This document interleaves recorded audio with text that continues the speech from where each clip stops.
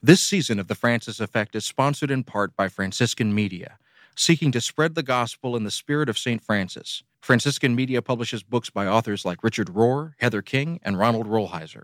Get 25% off your first order in the store when you use the code FrancisFX, that's Francis, the letter F, and the letter X, at franciscanmedia.org. That's franciscanmedia.org. This season of The Francis Effect is brought to you by Liturgical Press in Collegeville, Minnesota. Liturgical Press is a trusted publisher of resources on liturgy, scripture, theology, and spirituality, evolving to serve the changing needs of the Christian Church. They produce resources for pastoral leaders, teachers, engaged learners, and all readers looking for quality books on faith and culture. Lit Press books are available at your favorite book retailer and online at litpress.org. That's litpress.org.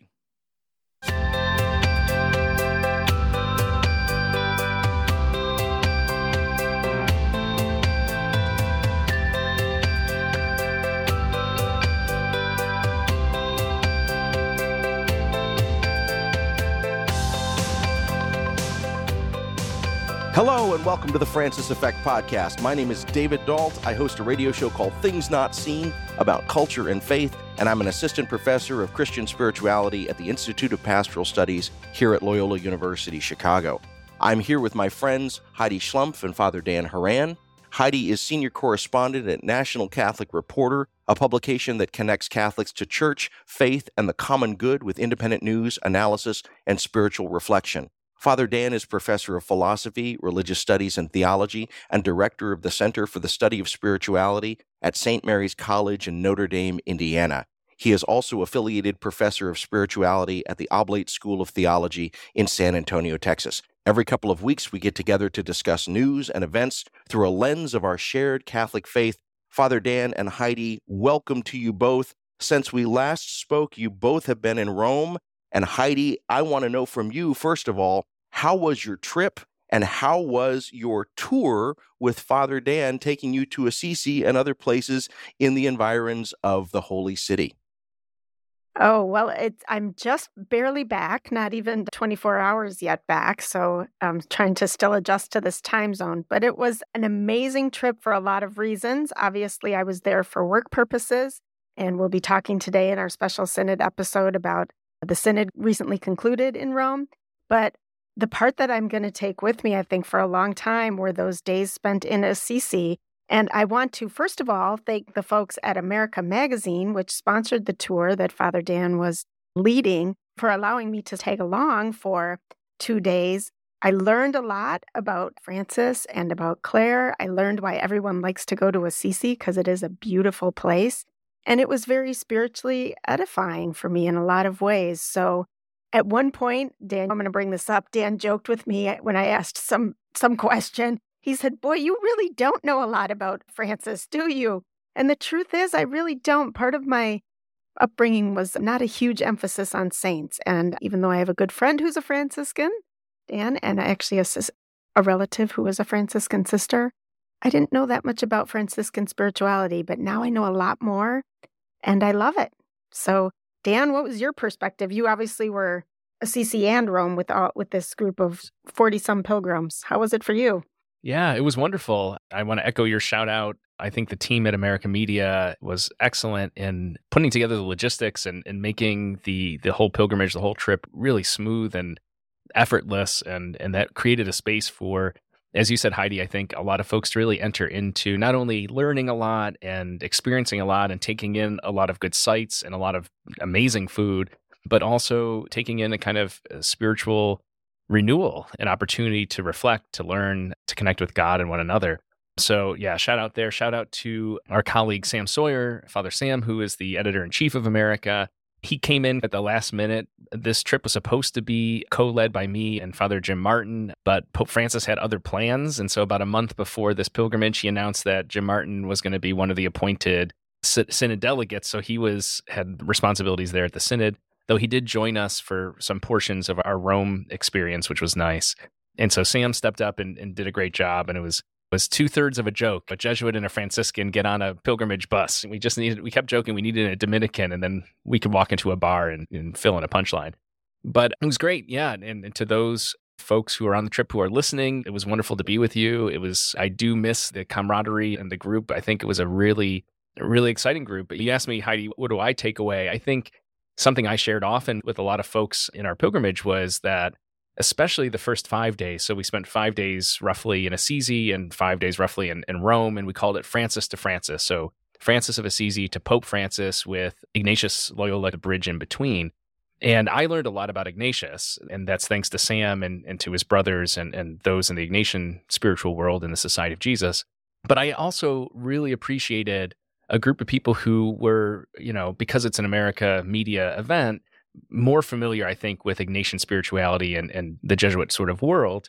So being able to share, like with you, Heidi, stuff that I can take for granted, both as a Franciscan, but also as a Franciscan scholar, details and stories and locations and significance that just seem natural or secondhand to me, being really important and meaning and moving to the folks that we were with. And so it helps me to see my own tradition and to see Francis and Clare and Bonaventure and others with new eyes. And so I was really grateful for that. I continue to be grateful for that. One of the things, Heidi, you didn't join us with, because I know you were heading to Rome that day, but we spent a day out at Laverna, which is the mountain where Francis of Assisi received the stigmata. It was a place of prayer and retreat. And the day we left, I'll just share this one little story, because it shows my own nervousness in the planning, the months and months in advance, the planning where Jim Martin and myself and the team at America, wonderful people like Alessandra and Heather and Siobhan, as we were talking about where would we go, what would we do, what would we prioritize, we originally weren't going to go to Laverna because it takes a whole day. It's about a 2-hour trip out and a 2-hour trip back, and it's pretty remote. But I said, I really think this is a place we should go. And so no one else had been there before. Nobody knew. They were relying on the Franciscan. And the morning we left, Sunday morning, it was torrential downpours. And so we were leaving the medieval city of Assisi to head to our bus, and everyone is just soaking wet. And I'm thinking, oh, this is going to be miserable. We're going to drive for 2 hours in this rain, go up to this very remote mountain. It's going to be cold and windy and rainy. And actually, as we journeyed east toward Laverna and then wound up this very high mountain, kind of switchbacks, the bus going back and forth, the sky opened in this valley beneath. We could see the sun and the clouds. It was absolutely gorgeous. And there were people there. I learned that a lot of Italians really like to visit Laverna as a place of prayer and kind of a pilgrimage destination. There weren't as many kind of foreigners there, which was interesting and special, I think, for us. But a lot of the pilgrims talked about that being a highlight of the first half of the pilgrimage that was very meaningful to them. And so that was really nice for me, because I had my doubts. I shared with them. I said, I was like, oh, this is a terrible mistake. I'm with the rain, especially, we shouldn't do this. But it turned out to be wonderful. So it was a great experience. I'm grateful for it. So you mentioned the food, Dan, and I was able to have lunch one day with you and have that famous gnocchi with the wild boar meat that you talked about. And I certainly ate a lot of pizza and pasta and gelato while I was in Rome. But it was just so wonderful. So many of the pilgrims who were along with us on the trip, very deep, thoughtful people, readers of America, obviously, some of them also readers of NCR and other Catholic publications, many of them interested in our podcast. So hopefully we gained some new listeners as well. But I also really appreciated the spiritual sharing, the celebrating of the sacraments together. It really was a beautiful trip. So, David, have you ever been to Assisi? I have never been to any place in Italy, so I am living vicariously, and I just love the way that you are describing this. So one of my best friends is a Franciscan, and I teach at a Jesuit school, and so the way that you're describing this trip just sounds fantastic to me. I am hoping in the next couple of years to do a summer teaching gig in Rome with Loyola University Chicago. So that's on my radar. But until then, I'm just going to live through the both of you. And for the last 2 weeks, I've been recovering from COVID because my entire family got a case of COVID. So I don't have much to report other than I've been convalescing and writing and helping to work on some things behind the scenes with National Catholic Reporter, particularly for their weekly podcast called The Vatican Briefing. So I've really enjoyed keeping up with things with that. But I really want to get into our main discussions today. Listeners, what we have coming up on the program We're going to be doing this in 3 segments. In the first segment, we're going to be reflecting on the kind of month of the Synod on Synodality, looking at that as outsiders. Then we're going to be reflecting on the document itself, the synthesis document that was produced. And in our final segment, Heidi talks to Christopher White from National Catholic Reporter, who's been on the ground talking to the Synod participants and reporting on this every day for the past month in Rome. So all that's coming up on The Francis Effect. Please stay with us.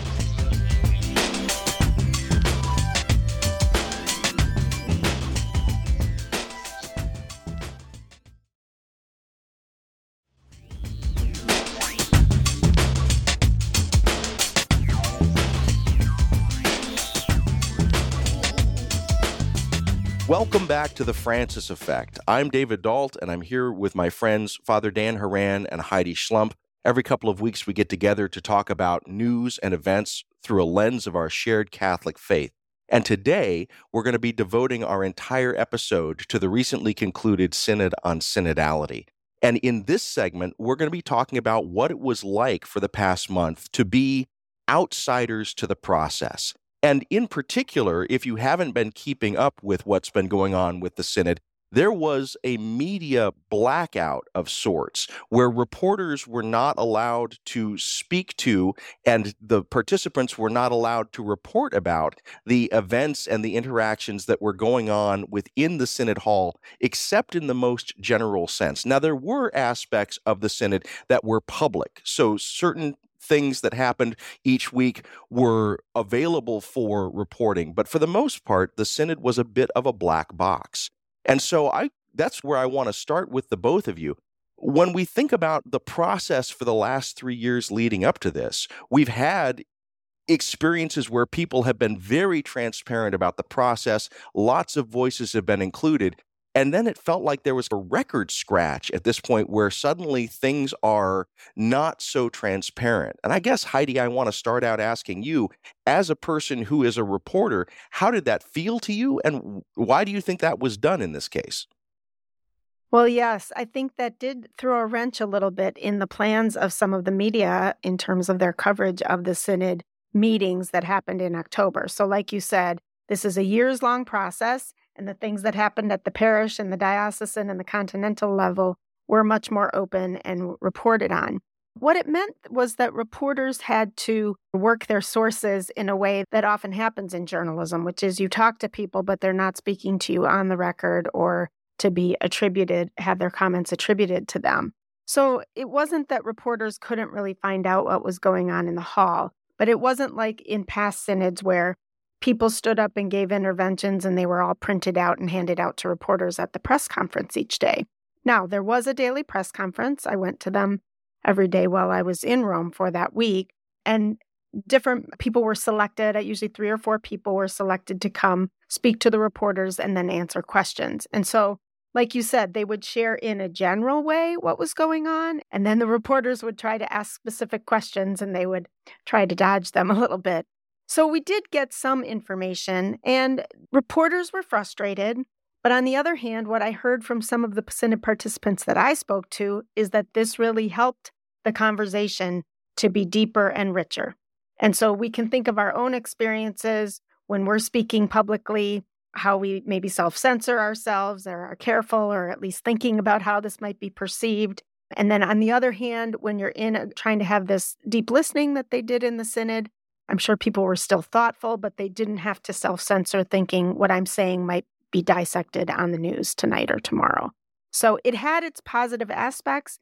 Journalists still did their jobs. Technically, this not speaking about it is supposed to continue after the Synod, but I've already seen in the days since the document was released that people are speaking more openly about what happened. How did it feel for you guys? Well, Dan, I want to ask you about that because part of the reason for the kind of media silencing or the request that participants not talk was to allow space for the Spirit to move more freely. And as a person who's thought very deeply about the kind of role of the Holy Spirit in these sorts of events, I wanted to ask you about that. So do you think that was a legitimate move? And if so, how did you see that playing out? Yeah, I really like that you brought that up because it's something Pope Francis mentioned at the outset of the Synod back in the beginning of October, Pope Francis likes to use this term protagonist, right? Who is the main character? Who is the center of the story? And Pope Francis said that the protagonist of the synod is the Holy Spirit. And so I do think that it was the right call. It's interesting, like Heidi, being in this Catholic media world, I have a lot of friends who are journalists, and truly everybody seemed to be over in Rome. Certainly everybody who works in this area affiliated with any kind of wire service or publication. And it's interesting, on one day last week, I bumped into 3 friends of mine from 3 different publications or 3 different institutions. I'm not going to mention their names, but I asked them how they felt about this exact question, the media blackout. And one said that they were especially frustrated. Said actually at one point they didn't understand why they were even in Rome. What's the point? That they could do what they're doing from any part of the world, and that being there was just seemingly a waste of time. And they were really frustrated. I talked to another person who has been covering the Vatican for many decades, and this person's view was actually very compelling to me in the spirit of this, pun intended, the Holy Spirit. And this person said that they seemed to really understand by the second week what Pope Francis was getting at. Because I talked to another journalist 2 weeks ago who said that they also were very frustrated by the media blackout, and that one of the concerns they had is that Pope Francis just either doesn't know or doesn't care about how communication works in the 21st century, and that maybe he's thinking kind of old school. But I actually think what this other colleague and friend of mine said is actually, no, Pope Francis knew exactly what he was doing. And that is exactly what Heidi was saying and what you were asking about, David, that if everybody at these round tables knew that the person next to them was going to run off and talk to this publication or that journalist or this website, then they might self-censor, they might edit. But if they knew that there was a kind of environment of trust and confidence, then people could speak more freely. And like Heidi said, I'm also aware, like sources shared on background and very confidentially a lot of the things that were happening. But what impressed me is that it didn't end up on websites. It didn't end up in print. And what I know, because I know things that have not been reported out, having talked to Synod participants and others, is that there's some real tensive moments, but there are also some really important moments of grace and conversion and encounter. So I think that Pope Francis was brilliant in making this call. Didn't seem as clear at first. I'm definitely for it. I also think it's tied to something else that I think a lot of folks, I know we're going to talk about the synthesis document in the next segment, but just looking ahead to that some of the frustration and disappointment that people are expressing around the document itself also was being reflected, I think, in the 4 weeks of the synodal conversations. And that is, we want something significant to happen. We want a headline-busting moment, event, process, change, instantiation of something. And that actually is not the methodology. That's not the system that's set up. Pope Francis set this up as a 3-year-long process, right, with 2021 to 2024. We're in the middle of this synod on synodality right now. We're not at the end of it yet. And I think that's really clear. And when we talk about the document, I'll talk a bit about what's innovative about the way that this document has been presented that will lead us to, I think, as the Church Universal, not just the 400 people who will gather again next October in Rome, but for the whole church to take this moving forward in the coming year, to continue this conversation, to continue the process of listening, to continue the process of walking together. Well, and that's one thing that in my less cynical moments I try and hold on to. Listening to Pope Francis and others who are talking about, because there have been several American bishops that have been, like Cardinal Blaise Supich and others, who have been tweeting repeatedly and on social media repeatedly talking about the synodal process. And what they've stressed again and again is that it's about process, not product, and it's about culture, not content. And what we're trying to do is change the way that the church thinks about thinking about itself, if I can be weird and meta about it. So I guess I want to ask both of you, having observed this for the past month, do you feel like there's evidence of that beginning of process change and culture change? I'd be really interested in your thoughts about that. Well, that's a great question, David, and the answer is absolutely yes. Everyone who has participated or who was there observing, or even people observing from outside of Rome, can see that this did change the way we, quote unquote, do church or our church. It's a new way of being church, is what often was said. And that's a good thing. I can't deny that the fact that such open conversations happened is not a positive thing. There was some joking after a while, and even complaining about this overemphasis on the round tables. Is this all we're getting, is this round table instead of everyone seated up on a dais and other people being spectators? And I don't want to diminish that isn't important. It is. On the other hand, there are places in the world, in our church, where this kind of listening has already been happening. And so it's not that groundbreaking. Certainly many of the circles that I run in. And by way of contrast, I was thinking about how while I was in Rome, I covered 2 events by the International Union of Superiors General, which is like the heads of all the women's religious orders. And they were having a special meeting that was a culmination of a years-long process on their part about advocacy. And women's religious orders have been synodal, without calling it synodal, for a long time. And certainly in this conference, this 2-day conference that I covered, they already were having this kind of deep listening and about issues that were not internal to the church, but external, issues like climate and migrants and refugees and this sort of thing. So I don't think we should downplay the advances that happened in terms of process. And certainly I think that can be one of the things we can say at the end, although we're not, like Dan said, we're not at the end, we're only in the middle, that progress has been made. And the question then now is, how does that continue? How does that get taken back for this next year and going forward? Yeah, and I don't think the point could be overstated that culturally, the Roman style is very, very different. Heidi's point about women religious, but it's not just women religious. It's frankly a different cultural approach to education, to conversation, to decision-making that, yes, many women's religious communities have been really exemplars of, but the process that's unfolding is something very familiar, David, to you and I in higher education especially. I'm teaching this afternoon a course with colleagues. It's a co-taught course, and my fellow professors and I, one of the things we do 3 times in this particular course is have what's called a World Cafe discussion, which is basically synodality, where we have students in a series of tables. They discuss a topic and have a conversation. Somebody kind of takes notes of that. One person stays there and everybody else moves to a different table and has another conversation with other people. That's exactly what's been going on. The Roman system is very traditionally didactic. It's very unilateral. So if you look at pictures, as Heidi alluded to a moment ago, on previous synods, it's basically 4 people sitting up front, one of which is the Pope, and 300 plus people sitting in kind of auditorium style seating, all facing the same direction. They don't have to look at each other. When somebody gets up to talk, their back is to the rest of the group. They're addressing just the 4 people up front. The Roman style of education is famously the professors get up and they read a text at you, and everyone just is assumed to be passively taking it all in. I talked to a friend who's a Jesuit friend in Rome who mentioned that there's somebody who's kind of stirring up the Jesuit Roman University, the Gregorium, that has continued, like a lot of the other religious pontifical universities in Rome, to maintain this sort of style of education, to say, actually, now we want to have more conversation, we want to have more sort of dialogue, which seems to us so second nature, but is like antithetical to the culture. So I mention that because I heard one person say over the last 2 weeks in describing what's happened at the Synod is something analogous to that old cliche. The journey is the goal. The journey is the experience.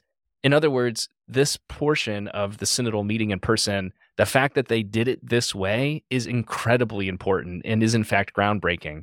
And I know that Cardinal Cupich and Cardinal McElroy spoke with our colleagues at NCR this week about how they believe that there's no going back from this, and that's a good thing, actually. So I think in terms of the concrete topics that people have been rallying around and continue to, and I think they're important things to discuss and change needs to come in some of these areas, I think the fact that the conversation happens the way it has been happening is itself a major accomplishment. I'm thinking, as you're saying this, Dan, about Cardinal Sarah, for example, and the infamous statement that it's the church's job to teach, not to listen. And I really like that there are so many cardinals and other luminaries of the church and lay people of the church who are starting to understand that what we're being called to here as a church is no longer the kind of didactic Roman model you're talking about, but a more conversational listening model.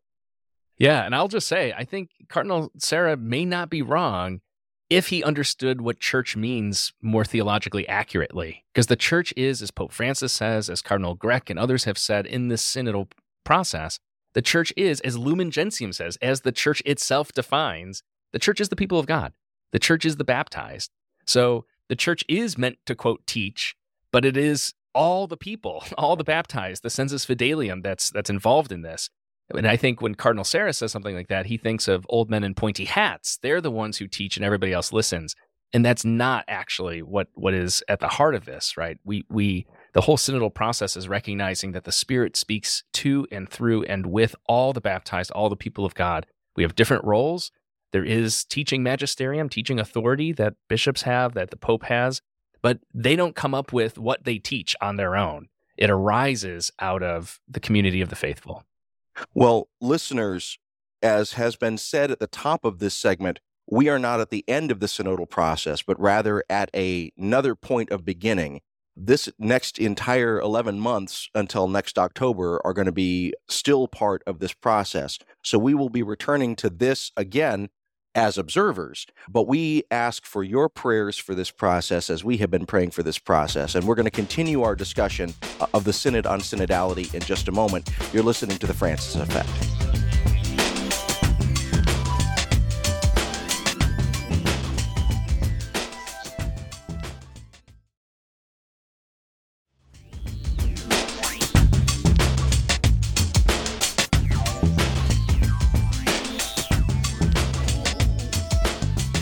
Welcome back to The Francis Effect. I'm David Dalt, and I'm here with Father Dan Horan and Heidi Schlumpf. Every couple of weeks, we get together to discuss news and events through a lens of our shared Catholic faith. This episode, we are looking specifically at the recently concluded Synod on Synodality. And in this segment, we're going to be talking about the synthesis document that, as of this taping, was released just a couple of days ago. We've all had the chance to read it and begin to reflect on it, but I would really like to talk to Heidi and Dan about their deeper thoughts about what this might mean and where this might go. One thing that I want to offer to frame for our discussion was a tweet that I saw from Christopher Lamb earlier this morning, where he said, in this synthesis document, the progressives got the process and the traditionalists got the content. I'm just going to throw that out there as an initial foray to get your thoughts and what you're thinking about that as you're thinking about this synthesis document. Well, yes. So I think maybe what Christopher Lamb might have been referring to is some of the news that came out. I glanced and read quickly an unofficial English translation of the synthesis document. The official English translation is just out this morning. We're recording this on Tuesday. But my colleagues, Joshua McElry and Christopher White, had great coverage pretty quickly on Saturday evening of the release of the document. And our headline highlighted what I think a number of progressives might have been disappointed about. And part of that was not any call for action on the topic of women's leadership, and specifically the inclusion of women in the diaconate, although that was definitely mentioned in the synthesis document and very much in the conversations over the past month. But it was in the further study column in terms of where to go from here with that. And then the issue of LGBTQ folks and their inclusion was only mentioned briefly and lumped in with some other issues. And the fact that the terms LGBTQ were not used in the document was a disappointment to many, including Father Jim Martin, who commented about that.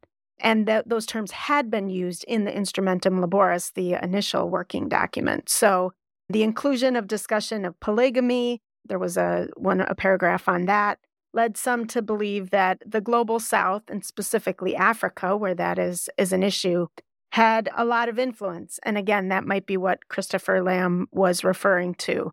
So I think we have to be careful about the term global South, because certainly in Latin America and South America, that's where some of the call for the inclusion of married men in some ordained ministries and women's diaconate is being called for. And I heard that a number of the more conservative concerns that were raised in the synod came from not only Africa, but Asia, and also from Eastern Europe. So the term global South maybe isn't always completely accurate. So that's the news of the document. And I've noticed you're both using the terminology synthesis document. We don't use the terminology final document because it's not the final document. And I think there's going to be a lot of other documents between now and next October. And then finally, at the end of next October, we'll have a final document. So that's what a lot of people have been chewing on over the last couple days. What's been your impression, Dan? Yeah, I am not as pessimistic as a lot of other people. I am very much in favor of the restoration of women's admission to the diaconate. I think that's, from a theological and historical perspective, there's plenty of evidence to make that case. I think there's a lot of great advocacy around that. Pope Francis, in his response to the so-called dubia of these 5 cardinals before the opening of the synod, said, hey, something like blessings of same-sex couples is not off the table. He's probably not in a position to advocate, and I don't know that he could on his own without maybe an ecumenical council talking about expanding the sacramental definition of marriage. But short of that, I think there's a lot of possibility. I saw that Father Robitor, who's the dean of the School of Theology, Jesuit School of Theology in California, and one of the synod participants originally from Africa, said that actually people who are getting disappointed are doing so maybe a little prematurely. That's not his words. I'm summarizing his response. And he said, look, everything's still on the table. And I think that's to your point, Heidi, about the fact that we've all been very careful to call this a synthesis document. It is a sort of, as I would call it, an instrumentum laborum in process, right? It is a living document. It's an ongoing document. It's a working table of contents. So it synthesizes a lot of what has been discussed at the tables from across the globe. I agree with you, Heidi. I don't think separating the West versus the rest or global North, global South is sufficient. This is a very complicated church of 1.2 billion people, and geography sometimes plays a role, sometimes doesn't. I also think there's a difference between frustration about outcomes or the lack thereof and frustration about kind of language or nomenclature. And I will express, I'm a little bit frustrated with the lack of the use of terms like gay or LGBTQ in the document because that had been used regularly across the board in the Synod Hall. So that to me is a little bit interesting and disappointing. But anyone who thought that in the middle of the synodal process, there would be major changes like we're going to start admitting women to the diaconate tomorrow or married priests are going to be a thing tomorrow, as a norm, I should say, because there are married Roman Catholic priests, both in the 22 Eastern churches in communion with Rome and exceptions famously of those who convert to Catholicism who are ordained in like the Anglican Communion or the Lutheran Federation and so forth. That was a little bit of a footnote there. But I want to focus too on, so I think those outcomes, it's premature. The sin is not over yet. We're in the middle of it right now. So these are all talking points, and they don't have to just be things one agrees with or is on board with. In fact, the method of the presentation of this document is really striking, and it's reflective of the way that the table reports were done in the Synod Hall. So we see here convergences, topics for consideration, and proposals. So what we have in the presentation of this text is where was there a lot of agreement? Where was there a convergence, a kind of coalescing around ideas or principles or practices that everybody was, yeah, we can move in this direction. The thing, topics for consideration, these are live questions, right? That's what Father Robitor was getting at as well. This is an ongoing topic for conversation, and it's in the discussion's not over yet. And then proposals. This is what we need to take up in the next year. This is what we need to talk about in our faith communities. This is what we need to talk about in our religious congregations and communities, among friends and so forth, or bring to prayer and reflect on our own. So I think what this document does is provide us with a kind of annotated table of contents, which is like an instrumentum laboris. It is not it's not a final document, and there's still time for input and reflection. Dan, thanks for noting that convergences, further questions, and then proposals. Just to note, though, that in the process that they used at the tables, there was another part. They did convergences and divergences, and then questions, and then proposals. And in the press conference when the document was presented on Saturday night, Jerry O'Connell from America asked the question, what happened to the divergences? Why aren't those in the document? And I forget who was responding, but the response was, oh, well, we found that wasn't that helpful to focus on divergences. And it was a little bit of like my ear was listening there. It's saying we can't be afraid of divergences. And I get why maybe they weren't included in the document, but that was part of the process to note where there was difference. Well, and this really strikes one kind of structural and cultural disappointment that I have with the synthesis document. Because for me, as I've been reflecting philosophically and theologically on the process of synodality, one of the things that I've come down to as a bedrock is that synodality is about interruption. The capacity of those who have been excluded, the least of these, those at the margins, to interrupt business as usual at the center where the exclusions are decided. And we have had a month-long, very thorough process of listening and interrupting. And then at the end, we switched back to a parliamentary process. Let's vote on this. I came to Catholicism from Quakerism, and I've been thinking a lot about a little Pendle Hill pamphlet by an author named Barry Morley called Beyond Consensus, Salvaging the Sense of the Meeting. And in that little document, Barry Morley talks about how you let the Holy Spirit be involved in a process of decision-making where no one is excluded. And it doesn't look like a parliamentary voting process. It looks like a process of continual interruption until every voice has not only been heard, but has been included. We're not at that point yet culturally in the church, and I think that's where we need to be thinking about going. I think you bring up a good point, David, but I also think you might miss what is at play here, right? And this brings us back to where we are in the stage of the synodal process, which is, you're right, there is a literal voting on this document, which is maybe a necessary evil. But I think it's also interesting, going back to what we talked about in helping people to understand how to think about this. Synods of bishops do not actually exercise any teaching authority. They have zero teaching authority. They're meant to be a consultative body representative from regions around the world. There are 3 levels of magisterial authority. There's ordinary magisterium that's exercised by local bishops only within the boundaries of their diocese. So Blaise Supich has ordinary magisterial authority in the Church of Chicago, but not in Gary, Indiana, right? It stops there. And the Pope has universal ordinary magisterial teaching authority. So he can teach to the whole church, right? Which is why at the end of Synods of Bishops, John Paul II, Paul VI, Benedict XVI, Pope Francis oftentimes issue an apostolic exhortation, because that is a teaching document. It's added to the teachings of the church formally, and that actually is something that is instructive to the people of God universally. The other way that there is universal ordinary teaching authority is an ecumenical council, which this is not, right? So the Second Vatican Council's teachings are universally applicable. So I think it's important for us to remember, too, that it is never actually parliamentary. Even the final document of a synod is voted upon by the participants, and it's a way we might think. I would suggest us thinking about it as, do we agree that this reflects what we have discussed? And then it's up to the beauty of this synod on synodality is that instead of just listening to 300 to 400 bishops discussing amongst themselves, and under JP2, one of the criticisms was that it was already predetermined. He had already drafted what he was going to say, and they were just talking to themselves for 2 or 3 weeks. What Pope Francis has done is actually embraced the universality, right?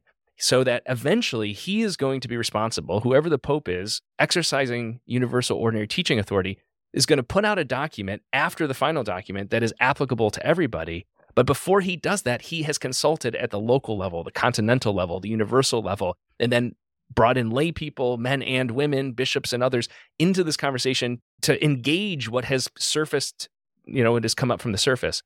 So I think maybe that sounds too abstract, too theological for people, but I actually think there's a method to the madness, and it's maybe for the very first time in our lifetime, or certainly in the last century or more, has how church teaching supposed to be evolving and developing. It's actually happening, and we're in the middle of it right now. I really appreciate that correction, but this is where my cynicism comes to the full bore, because I want to return to what Heidi said earlier about the reception of these processes and the ways in which people on the ground, laity, are looking at this and thinking about what is the result of this. And I think right now, the synthesis document that exists, landed with a thud, and a lot of people were like, that's it? After all of it. And I completely get what you're saying on a theological level, and as a theologian, I agree with it. As a layperson, I'm incredibly disappointed with this document, with the cowardice of its language, and with the inability for it to actually name the violence and exclusion that the church is still doing to the vulnerable and the least of these. And so that, to me, is the point where we still haven't, as a culture at the highest level of the church, embraced what Pope Francis is really inviting us to. We're still being cowards in our voices and in our talk about this. Well, David, I want to acknowledge the disappointment that you're naming, and you are certainly not alone. So I'm in the process of interviewing a number of folks for a freelance piece I'm doing for U.S. Catholic Magazine, trying to look at where we go from here in the aftermath of this portion of the Synod. And people are disappointed. People are disappointed who are looking for women's leadership roles to be more concretely supported. People are disappointed about LGBTQ stuff. People are disappointed, even though it's mentioned in the document, about the way sex abuse has been handled in the church and has continued to be handled. The whole Rupnik scandal exploding in the middle of the Synod and not being handled well, with him applying for reincarnation in Slovenia. There's still a lot of work to do. And I think it's okay to acknowledge people's disappointment. And I think we can walk and chew gum at the same time. So we can both be disappointed and still recognize that we've taken this leap forward in being a synodal church. And I think that if we focus a little too much on the happy talk about the synodal process, which is often what I heard in those press conferences, it's not going to resonate. People are going to lose interest. There's the lack of authenticity there. But if we drowned in our disappointment, we might miss the good news as well. I think I agree entirely that we have to acknowledge the disappointment. But I'm going to take a step back and say disappointment arises from false expectations or expectations unmet. And I'm not here to apologize for everything in it. I would say, and I am deeply disappointed in the language, right? Here's a small example. Every reference to the Holy Spirit is a male pronoun. The Holy Spirit is she, not he or his. And I wrote a column about this back in January, so check that out. So that is legitimate, I think, understandable disappointment. But the expectation that something was going to change in the middle of this process so dramatically was, where did that expectation come from? And so I would say something that has also come up in the conversation and was happening in Rome among the participants was that expectations were not set appropriately. And part of that is because this little theology diatribe lesson I had a moment ago about magisterial teaching is the faithful don't understand what's going on, right? And so to the outside, like you're saying, David, it looks like Quaker quietism, or it looks like a parliamentary procedure, or it looks like this, that, and the other. And so that's a failure on the part of church leaders. And I would say in the U.S., in a particular way, the embrace or lack thereof of synodality has been all over the board. And the bishops are to blame for that. That is their role, right? So I mention this because I have not lost hope, not because I think this is an awesome document. I do not. But I know what this document, where it fits into the process. And I think that's maybe a luxury of being an academic theologian. But my hope is that we can have these conversations. And I think, Heidi, you're right. The people losing interest, I think my fear is that people are going to become jaded and cynical and indifferent because they were expecting something that was never going to be delivered because it's not the time yet. So this issue of expectations, I think you've really hit on a key issue there. And David, you can speak about your own personal expectations too. But I will say that most of the activist types that I spoke to did have very reasonable and realistic expectations. After all, they're people who work within church structures. For example, in talking to a number of folks who were over there from Discerning Deacons, said they were going to remain hopeful if women's leadership was even just mentioned in the document. So I get the idea for reasonable expectation. On the other hand, if you're an LGBTQ person, if you're a woman whose call to leadership has been unable to be fulfilled, you can't help but have expectations that your full humanity will be acknowledged, I think. And we can't tell people, don't expect that because this is how the church works. So I acknowledge that disappointment on the part of many people.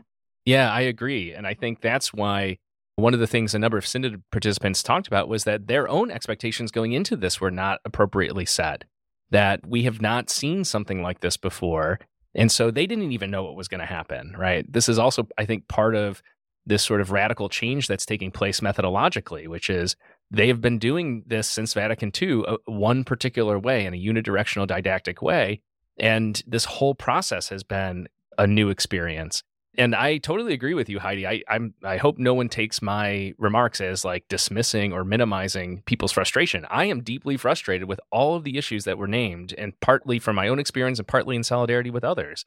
However, I'm with Father Arobator, which is he's been part of this process. I'm with Cardinal Supich and Cardinal McElroy. I'm with others who have been on the record talking about we cannot allow ourselves to let our disappointment in what we thought we should expect distract us or deter us from the work that is ongoing. We're in the middle of this. This is a midterm sort of document. It is not the final document. It is not a church teaching. It is just something to be engaged. And that energy you talked about, Heidi, that is what should be fueling people to continue the conversation and say, hey, you know what?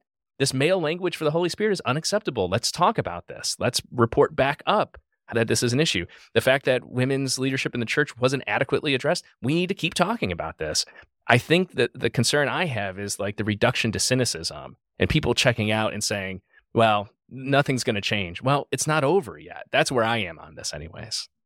This is one of the reasons why I am so grateful every couple of weeks to get a chance to sit down and talk to you both, because I come in with my own set of expectations and sometimes cynicisms, and in conversation with the two of you, you help me regain hope. And so I'm very grateful for both of these segments today, and I'm looking forward to our continued conversations over the next year about this. We're going to leave our discussion of the synthesis document here for now. Please stay with us. In the next segment, Heidi will be interviewing Christopher White, talking about the Synod and being on the ground over the past month. You're listening to The Francis Effect. We'll be back in just a moment.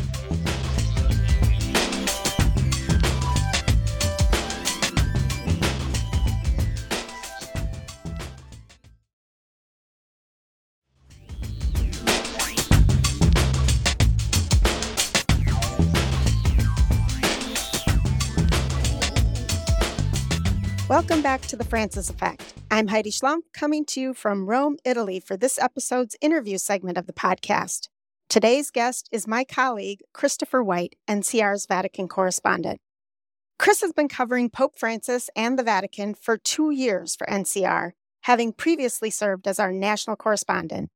He also is the Vatican analyst for NBC and MSNBC News and appears regularly in other media. My favorite fun fact about Chris is that he has reported from all 7 continents. Yes, 7.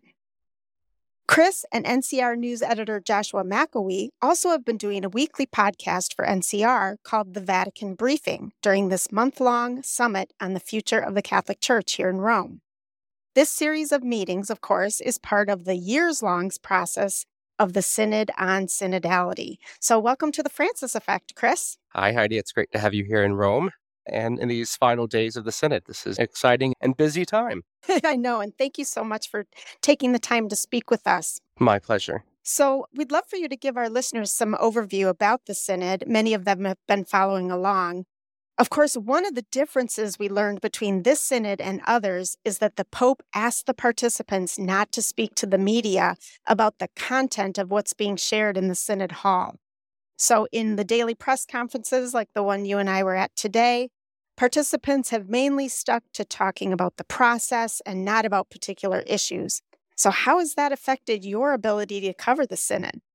It's created a strange atmosphere this entire month here in Rome. The first day of the Synod, the Pope, as you said, asked Synod members to fast from the media. And then the Vatican issued the Synod regulations, which said that members were supposed to both respect the confidentiality of the conversations taking place in the Synod Hall, but to discern what they could say publicly. Some members felt more comfortable and started giving interviews very hesitantly.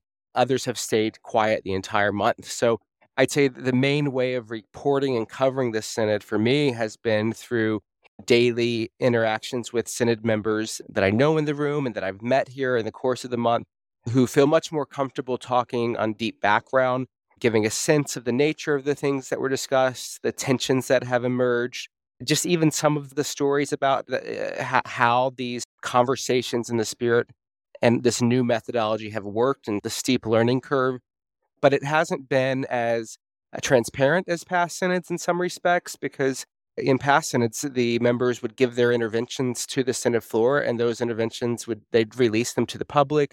The Vatican would then release readouts of the small group discussions.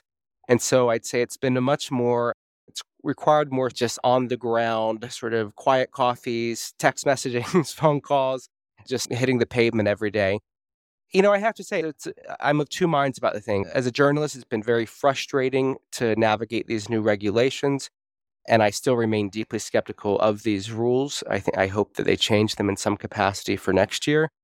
That being said, I think most people that I've spoken with inside the Synod Hall have said the rules have allowed a certain amount of candor and freedom and security for members to really speak their mind in ways that they haven't seen in past synods. So I do recognize there's a give and take there. Yeah, definite pros and cons. And I would point people to your column. By the time this podcast comes out, it will have been last week, in which you talked about some of the tensions and even conflict that's been going on in the Synod Hall. But you can tell from that column that no one is named is giving you those background stories. And of course, we're recording this interview on Friday, October 27th. So this is the day before the expected release of the Synod synthesis document. So we don't know what yet is going to be in that document. But earlier this week, we saw the other document called the Letter to the People of God, which, as you and Josh reported, did highlight women's participation in the Synod. So even without knowing what's in the synthesis document yet, what do you think are going to be some of the takeaways so far of this process? Is it mostly about the process? Yeah, I think this synthesis document is going to be frustrating for a lot of people, because really there are three major buckets that I've described to people. A bucket of kind of areas of convergence, where there's broad consensus in the room. A bucket for areas of divergence, where there's noted conflict and tension that remains.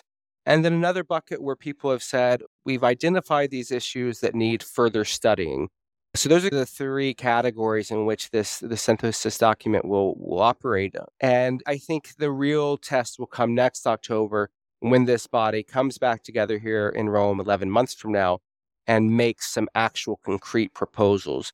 And I think there we'll see some concrete proposals on when it comes to the hot button issues, on questions like particularly the ordination of women to the diaconate, perhaps some greater clarity on the questions of gay blessings, even things like the way in which lay people can contribute to the process of selecting bishops.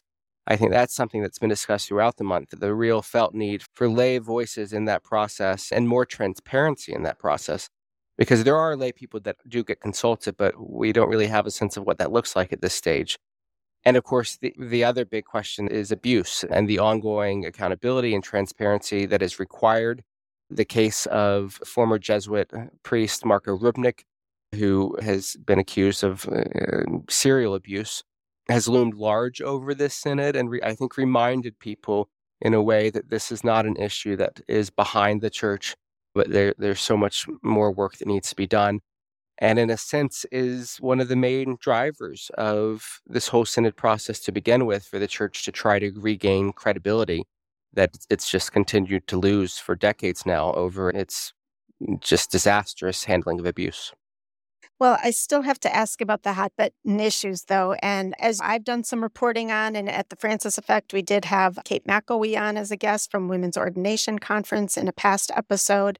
So many have been calling for expanded leadership roles in the church for women, and the topic specifically of women's inclusion in the diaconate, or restoration, as many say, was mentioned specifically in the working document. So again, knowing that you haven't seen the final synthesis document, do you have any observations on how you think this issue is going forward? Is it going to end up in that divergence bucket, are you afraid?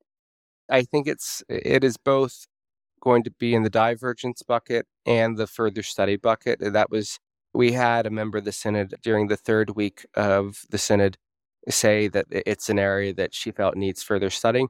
So I think that's going to be frustrating to a lot of people. In the 90s, the International Theological Commission looked at the issue. There have been two commissions under Pope Francis Perhaps one of the recommendations we'll see will be for the contents of those reports to be made public. That's something that I know was at least expressed in some small groups. And so I think what we've seen, though, is it's a question that, I think some people want to say, oh, this is a Western question versus a question that's divided the West versus the Global South. And that's just not the case. We have had members of the Global South say that they're fully supportive of the issue of women deacons. And we've had people in the West say that they're opposed to it. So I think it has a lot more to do with one's own ecclesiology than just where you're from. And I'd say it's certainly trending in the direction, I'd say, a continued openness toward the restoration of the diaconate, at least from those here in the room. But ultimately, it has to be something that the Pope was willing to greenlight himself. So another hot button issue, and another one raised by the Dubia cardinals that you mentioned, involves LGBTQ Catholics and either greater openness to their participation in the church or even to blessing people who are partnered.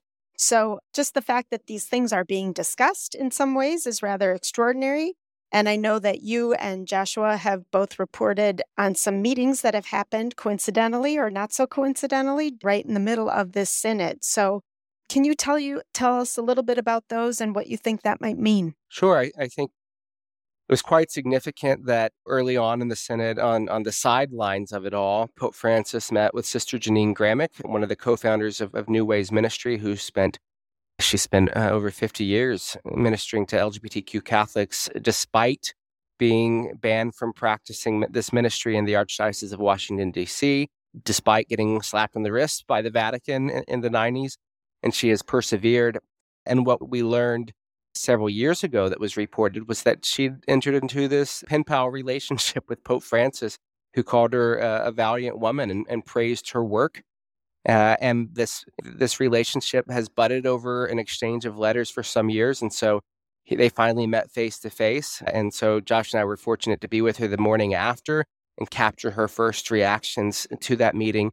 And she said it was an extraordinary time and a healing time for her and so many people that have been wounded over the years. So I think in that respect, it's quite historic for members of the LGBTQ community here in Rome to have such positive experiences during a month where so many of these things are on the table for the whole church to consider. Thank you. Thank you for sharing that. And we will link to that interview you had with Sister Janine in our show notes. So not everybody has been happy about those meetings or about the synod in general. Some have tried bringing up the issue saying this isn't a synod of bishops, really, if there are other people voting who are not bishops. And I noticed today in the press conference that Father Timothy Radcliffe noted that he had voted in past synods, so that's not a very fair criticism.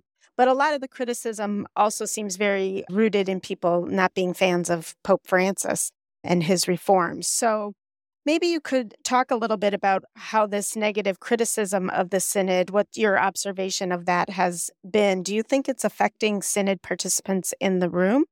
I'd say there's a small minority of people in the room that have been vocal, saying that because there are lay people in the room, it's no longer a synod of bishops. I think the line of attack to this synod has been to attack it from a procedural point of view, to try to chip away at its authority by saying, look, there are some 70 people in the room who are lay people and they're getting a right to vote. How could you call this a synod of bishops? The Pope himself has pushed back against that notion in recent days.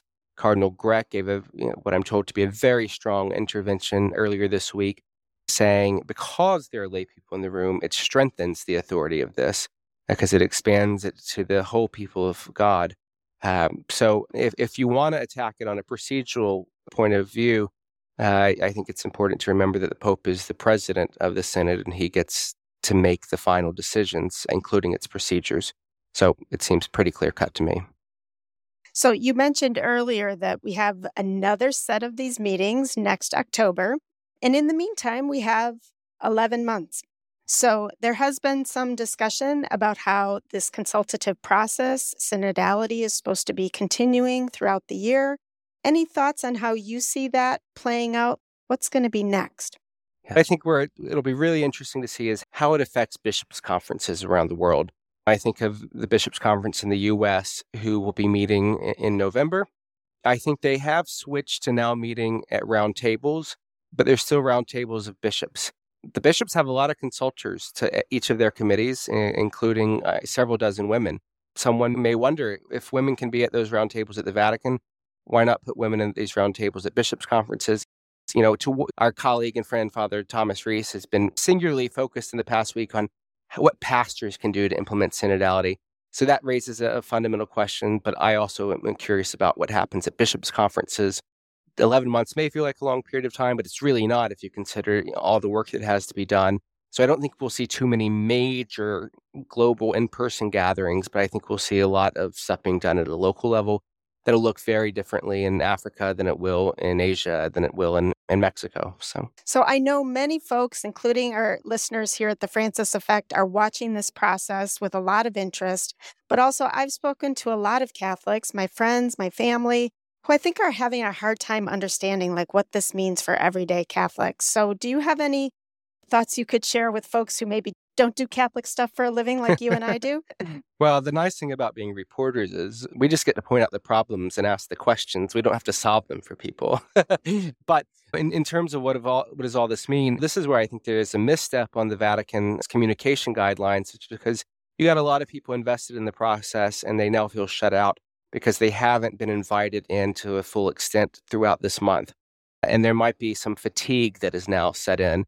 So I think some of the task will be pastors and local leaders, Catholic leaders, to recover some of that early energy and enthusiasm for the Synod process, to take these 40 so pages of the final document and digest and make it in a way that's digestible for the average person in the pew.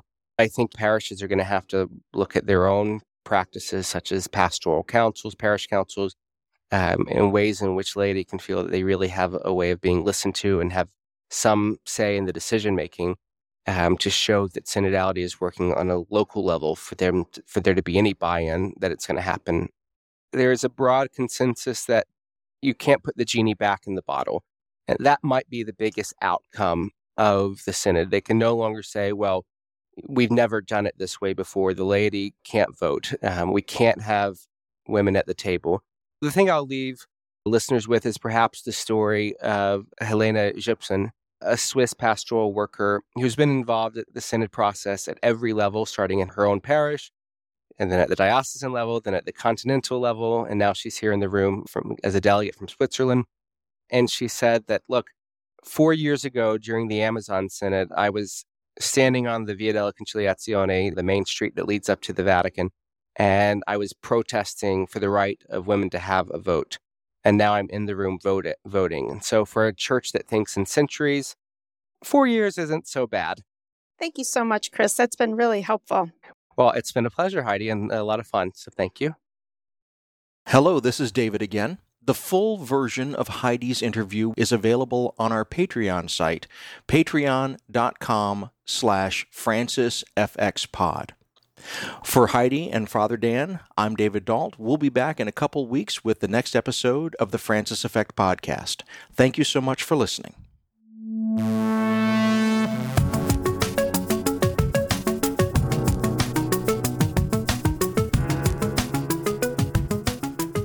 The Francis Effect is produced by Sandberg Media, LLC, and is recorded remotely in Chicago, Illinois, and South Bend, Indiana. It's edited by me at the William Adams Studios in Hyde Park on Chicago's beautiful South Side. The opinions of this program are our own and do not reflect the positions of any organizations with which we may be affiliated. We want to give a shout out to the Salt and Light Catholic Media Foundation. They are not affiliated with our program, but they did give us their kind permission to use the name The Francis Effect, and we appreciate it very much. Please check out their good work at slmedia.org. This show is made possible in part by our Patreon supporters, and if you'd like to join them, please go to patreon.com/FrancisFXPod. We appreciate it very much. Please follow us on Twitter and Facebook. Both of those are at FrancisFXPod, and our website is also francisfxpod.com. Please tell your friends about the show, and if you're here for the first time, we have seasons and seasons of episodes that you can go back to and listen to for your heart's content. We're so glad that you're here. Heidi and Father Daniel and I will be back in about 2 weeks. We're looking forward to being with you then. Thank you again for listening.